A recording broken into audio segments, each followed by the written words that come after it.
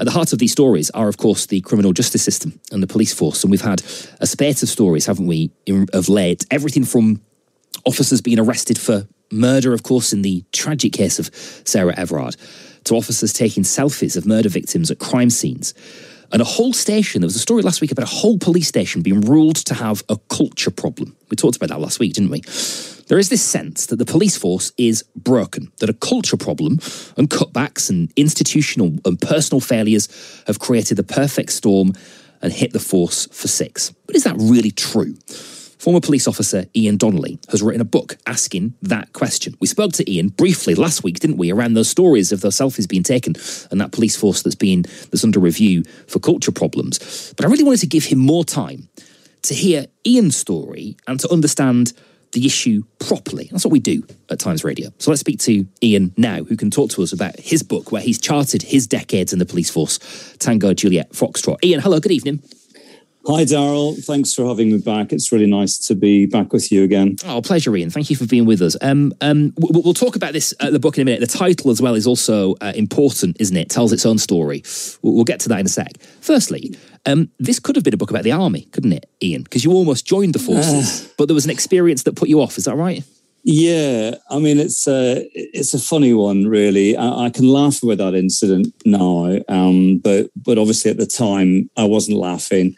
So it was initially when I was at university. So I was at university in Aston and Birmingham back in the 1980s, between 84 and 88.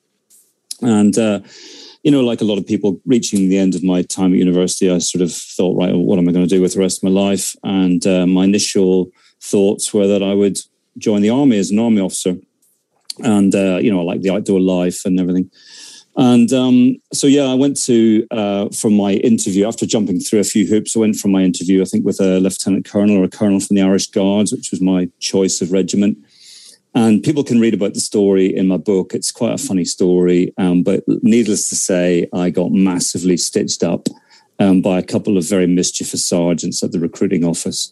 And so having gone away and licked my wounds, I decided to join the police. Can you tell me, Ian, what happened? Or give us a hint as to what happened with that route? Yeah, I mean, the book goes into more detail, but in a nutshell, I arrived for my interview at about 10 to 9. The interview was at 9 o'clock. I sort of turned up at 10 to 9, all smartly dressed in my suit and shiny shoes and tie. And the sergeant who was on duty at the Army Recruitment Office in Birmingham said to me, "Oh, you're too early. Go away, have a cup of coffee. The colonel isn't here yet. He doesn't come in till like nearly 10 o'clock. So go away, have a cup of coffee, come back at 10 o'clock and you can have your interview." So I was like, okay. So off I went and I came back about 10 to 10. I walked in, sort of nodded and smiled at the sergeant who looked at me as if I'd just been beamed in from another planet. And I said, "I've come for my interview now. Is he here yet?" And the sergeant said, "I've no idea. Sorry, who are you?" And I sort of was a bit confused, but I reintroduced myself and said, "You told me to go away and have a cup of coffee." And he said, "Sorry, I've got no idea who you are. I've never seen you before in my life. And by the way, is your name Ian Donnelly?" And I was like, "Yes, it is." And he said, "Well, you're late for your interview. You should have been here at 9 o'clock. So we went through this, whole pantomime where I had to try and explain to this colonel why I was late for the interview. Then there was a sort of a head-to-head with the sergeant who denied having told me to go away. And it all became it was like a West End farce in the end. And ultimately, I kind of decided I just had enough and walked out, and ended up swearing at calling the sergeants some fairly choice names, at which point he chased me up the street, up New Street in Birmingham, which I was about 11 stone dripping wet in those days. I was a bit of a runner. So I managed to get away from him, but I've no doubt had he caught me, he would have given me a good panning, as they say, Okay, so army not for you at hurdle 1. I think it's fair to say. The police force was where you ended up. Although I think it's fair to say, so this was the late 80s, wasn't it, Ian, that you joined the force? That's right. We'll get your reflections on the contrast between then and the time that you left the force. But you weren't particular. I mean, this sort of it gives us a bit of a sense of the politics and the culture at the time. But you weren't particularly keen on the idea of being a police officer. No, I wasn't actually. It was funny because my brother had joined the police several years earlier, and I was a bit of a sort of typical, slightly left-wing student at the time. So when my brother joined the police, I was pretty horrified, to be honest. And I said to him, "What are you thinking about? They're all a bunch of fascist bully boys." And obviously, there's a lot of people out there today who still think that. But obviously, because he was my brother and I trusted him, he told me sort of the stories of the sort of things he was doing. And I thought, well, actually, I've completely got this wrong. They're doing a lot of really good work. They're doing something that's valuable for society. They're putting themselves in harm's way to protect people. And anyway, after a while, I kind of completely changed my tune and I decided to join the police instead. And it was, well, definitely the best decision I ever made, I suppose. Yeah. And it was when you arrived and getting to know the culture, getting to know the sort of the lingo and the language, that the name of the book reared its head. Tango that's Juliet. Right. Yeah. In a way that's radio friendly, Ian. What does Tango Juliet Foxtrot mean? Yeah. So it's before the 9 o'clock watershed, isn't it? So when I first joined the police in London in 1989, one of the very first things I sort of heard people say again and again was TJF. TJF, they would say, and generally they would say it in response to being told to do something that was pointless or stupid, or there'd be some ridiculous new, process that had been brought in, and the officers would say, TJF, and I said, well, what does that actually mean? And it's basically, I'm not sure, you'll have to use artistic license here, but the job's effed, okay? Yeah. And that is what police officers have said, for many years. And I tell a story in the book about when I was a young officer. I was probably about less than 2 years service. I went to an old boy who was in his 90s, who was living on his own in a council block in South London, and he was being tormented by all the local youths who were pushing, dog poo through his letterbox and knocking on his windows day and night, and he was in a real state. He got very upset, and I sat and tried to help him. But anyway, he told me some fascinating stories about when he had been in the police himself back in during the war, during the Second World War, all through the Blitz, and he told me some really fascinating stories. And I think he'd retired something in the 1960s or something like that. And anyway, as I was leaving, he grabbed me by the arm and said to me, "Is the job still effed?" And I started laughing and said, "Yeah, it is, yeah." So it's obviously, I think the point is that people have been saying that about the job for such a long time, but the reason, the thesis that I set out in my book is that in the eyes of many, many police officers across the UK now, there is a definite sense that the job is actually effed, as opposed to it just being something that people have kind of always said, if that makes sense. Really? Wow. Okay, Ian, I'm keen to get a sense from you of how we have journeyed from that being something of a caricature, an in-joke in the police force, to something that you feel is now really true, has actually come to fruition. Ian Donnelly is with you on Times Radio tonight. We'll find out more about him and his life in the police force next. Times Radio Breakfast with Asma Mir and Stig Abel. With Omicron now the dominant variant, it looks like the government is going to get rid of the tests travellers have to take before coming to the UK. We'll ask what that means for your hope of getting some winter sun or snow. Times business editor Richard Fletcher will have the latest business news, and the editor of the Voice newspaper Lester Holloway and broadcaster Emma Wolfe dissect the day's top stories. Switch on to a brighter breakfast every morning. Times Radio Breakfast with Asma Mir and Stig Abel. Tomorrow morning from 6 on Times Radio. Across the UK, on DAB digital radio, on the free Times Radio app, and via your smart speaker. This is Times Radio. Hello, good evening. 10 to 9 on Times Radio. You're joined by Ian Donnelly tonight. He is a former police officer, decades in the service, that he has compiled into a book called Tango Juliet Foxtrot, which stands for The Job's effed, as we've been learning tonight. An in-joke, a quip within the police force that Ian says has become a cultural reality.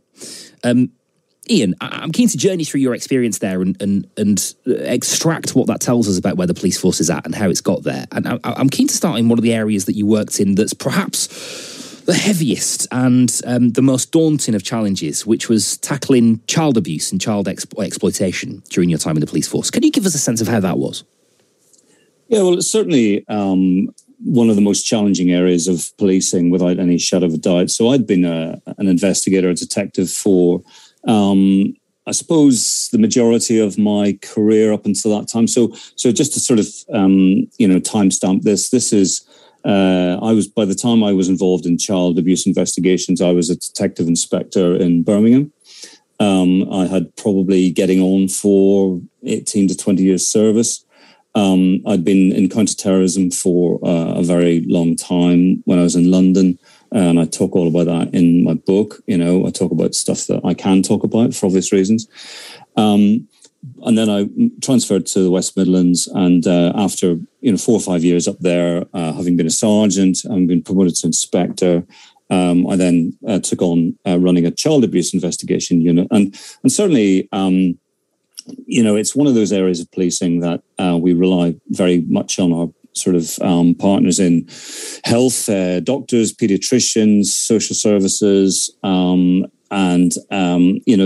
work can be extremely challenging and stressful because of the sheer volume of it and the amount of risk that individual officers are actually carrying on a day-to-day basis. So and then I went on to become the national project manager for the Child Sexual Exploitation Action Plan. So, as you'll recall, there was a massive epidemic of on-street child exploitation going on across the UK. So there's cases like Rochdale and Oxford and Telford and all these very high-profile cases. And I'd been doing a lot of that stuff when I was in Birmingham because we were seeing the very similar sort of things emerging in Birmingham. So I went on to lead that national project for 12 months, working for Simon Bailey, who was the Chief Constable of Norfolk and had been the national lead for child abuse. So.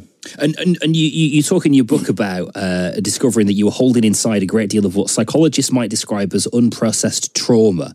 You say, I never really had time to think about it properly. I dealt with so much death, much of it violent or gory. I mean, that in your time tackling serious crimes as well as child sexual exploitation, and all of it sad and tragic. Coming back to the police station and finding tiny pieces of human tissue caught in the laces of my boots and blood splattered all over my trousers, you say. I mean, Ian, you paint a picture there of a life that must have been torture. Well, it has its moments of great darkness. There's no question about it. And I don't, in the book, it's not all doom and gloom. There's lots of laughs in the book, but certainly I pull no punches in terms of the psychological impact that policing has on individuals. I certainly, was impacted by that as much as anyone. And I've been very open in the book about, my periodic struggles with poor mental health, some of which was as a result of working in the police. Some of it was as a result of just the stuff that happens to everyone in life. But for example, I went through a divorce sort of back in sort of 2009, 2010. At that time, I was working as a child abuse investigator. I was going out to deal with dead kids in the middle of the night, whilst simultaneously going through a very difficult and stressful divorce. So it's not surprising then that police officers can sometimes struggle with their mental health. And I think this is particularly problematic at the moment because the police are under what feels like a continuous deluge of negative publicity and a very hostile sort of media narrative, not from every part of the media, but from significant parts of the media. And that has a massive impact on officers' morale. They're going out day after day to do what is by any definition a chaotic and difficult job. And every time they turn on the television, every time they open the newspaper or they go onto, the BBC website or whatever, there is just constant negativity. And it doesn't actually reflect, in my view, and in the view of many police officers, it doesn't reflect the reality of the job that they do. And so can we draw a line here then, Ian, between that and the deterioration of the culture, what you describe as Tango, Juliet, Foxtrot? Well, it's a really tricky, it's a chicken and egg thing, I think, Daryl, because I think the police service in the UK is in a state of crisis at the moment, but that has happened for a reason.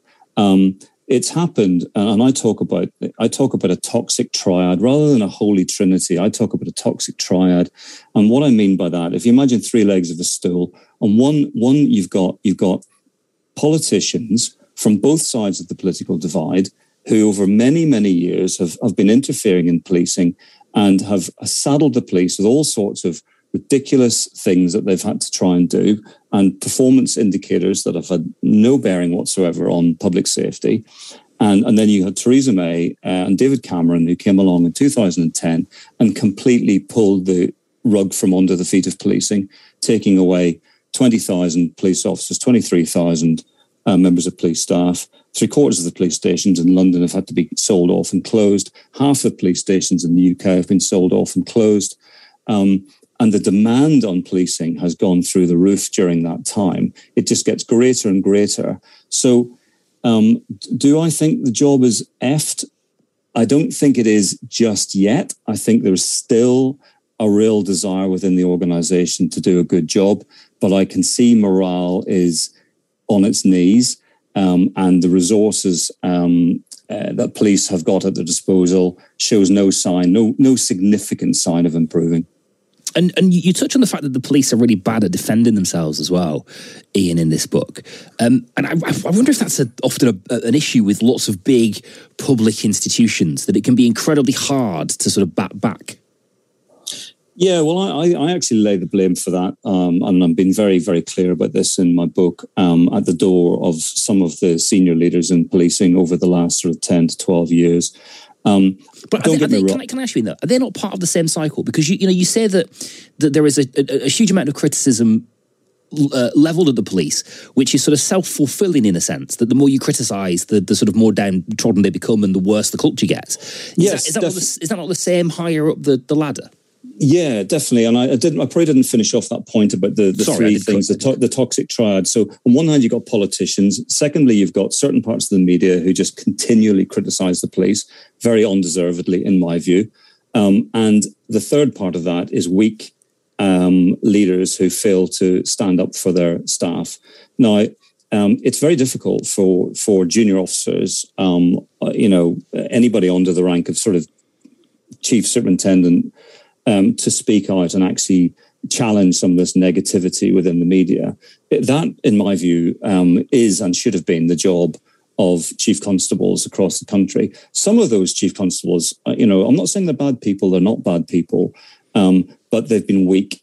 And I think at a time when the whole of the service should have been standing up as one, to say, stop this, saying to Theresa May, stop this, you're destroying one of our most important institutions in the UK. That's what they should have been saying. And at that time, they were deafeningly silent. And that's the problem. You've put a lot of yourself out there, Ian, and you've written this book, and it's full of personal insight and raw and difficult stories, but also... you've sort of nailed your colours to the mast, I suppose, in terms of how you feel, and the fingers. You point the finger of blame at various people as you've outlined there. Did you have any backlash in writing this book? No, I was slightly concerned about that. I'll be honest, Daryl, because I know that you're potentially challenging some quite powerful institutions, government, the Home Office, senior policing. But I've got to say that the response so far has been overwhelmingly, hugely positive. The thing is, for the last 5 years, I've been a voluntary chaplain at a local hospice, and I've literally sat with hundreds of people who are dying and their families. And if there's one thing that is very important to me personally, it's to be authentic. It's to speak the truth. And I think there's been far too much dishonesty, I think, in policing. There's been a lack of support by senior leaders. There's been some mischievous coverage of policing by the media and politicians who have basically destroyed or very close to destroyed a very trusted institution in the UK. So my view is I felt, I don't want this probably sounds, I don't want this to sound sanctimonious, but I felt it was important to speak out for the vast majority of police officers in the UK, because it felt to me that no one was speaking for them. And so does that make sense? It does, yeah. And Ian, after those decades of carrying with you what you described as unprocessed trauma and the intense experiences of being a police officer and then putting it in a book and publishing it, how are you now? No, I'm good. I'm working. I'm running a business. I'm an advisor to technology companies. So I'm still able to use all of the depth of experience that I was able to, accumulate over those years. Writing the book has been a massively cathartic process. I think, I never intended it to be the book that was the final product. I actually started writing it as a sort of a memoir in order to give my kids, so like maybe put it in a brown envelope and say, right, read this when I'm dead. But actually, when I started writing it, the words literally just came pouring out of me, and I realized. There's a lot more to this than just writing a bit of a memoir. There's about I just want to try and explain to people in Britain what's gone on in the last sort of 20 years or so in policing and why things are as they are, because everything happens for a reason, doesn't it? Oh, it does that for sure. Tango, Juliet Foxtrot is the book. Ian Donnelly is the author. Ian, thank you for being with us tonight. Really appreciate it. Thank you. Thanks ever so much, Daryl. Really glad we could give that subject a bit more time. Ian Donnelly, former police officer, his life and experiences in the police force, where it was and where it's got to, in Tango, Juliet Foxtrot. This is Times Radio.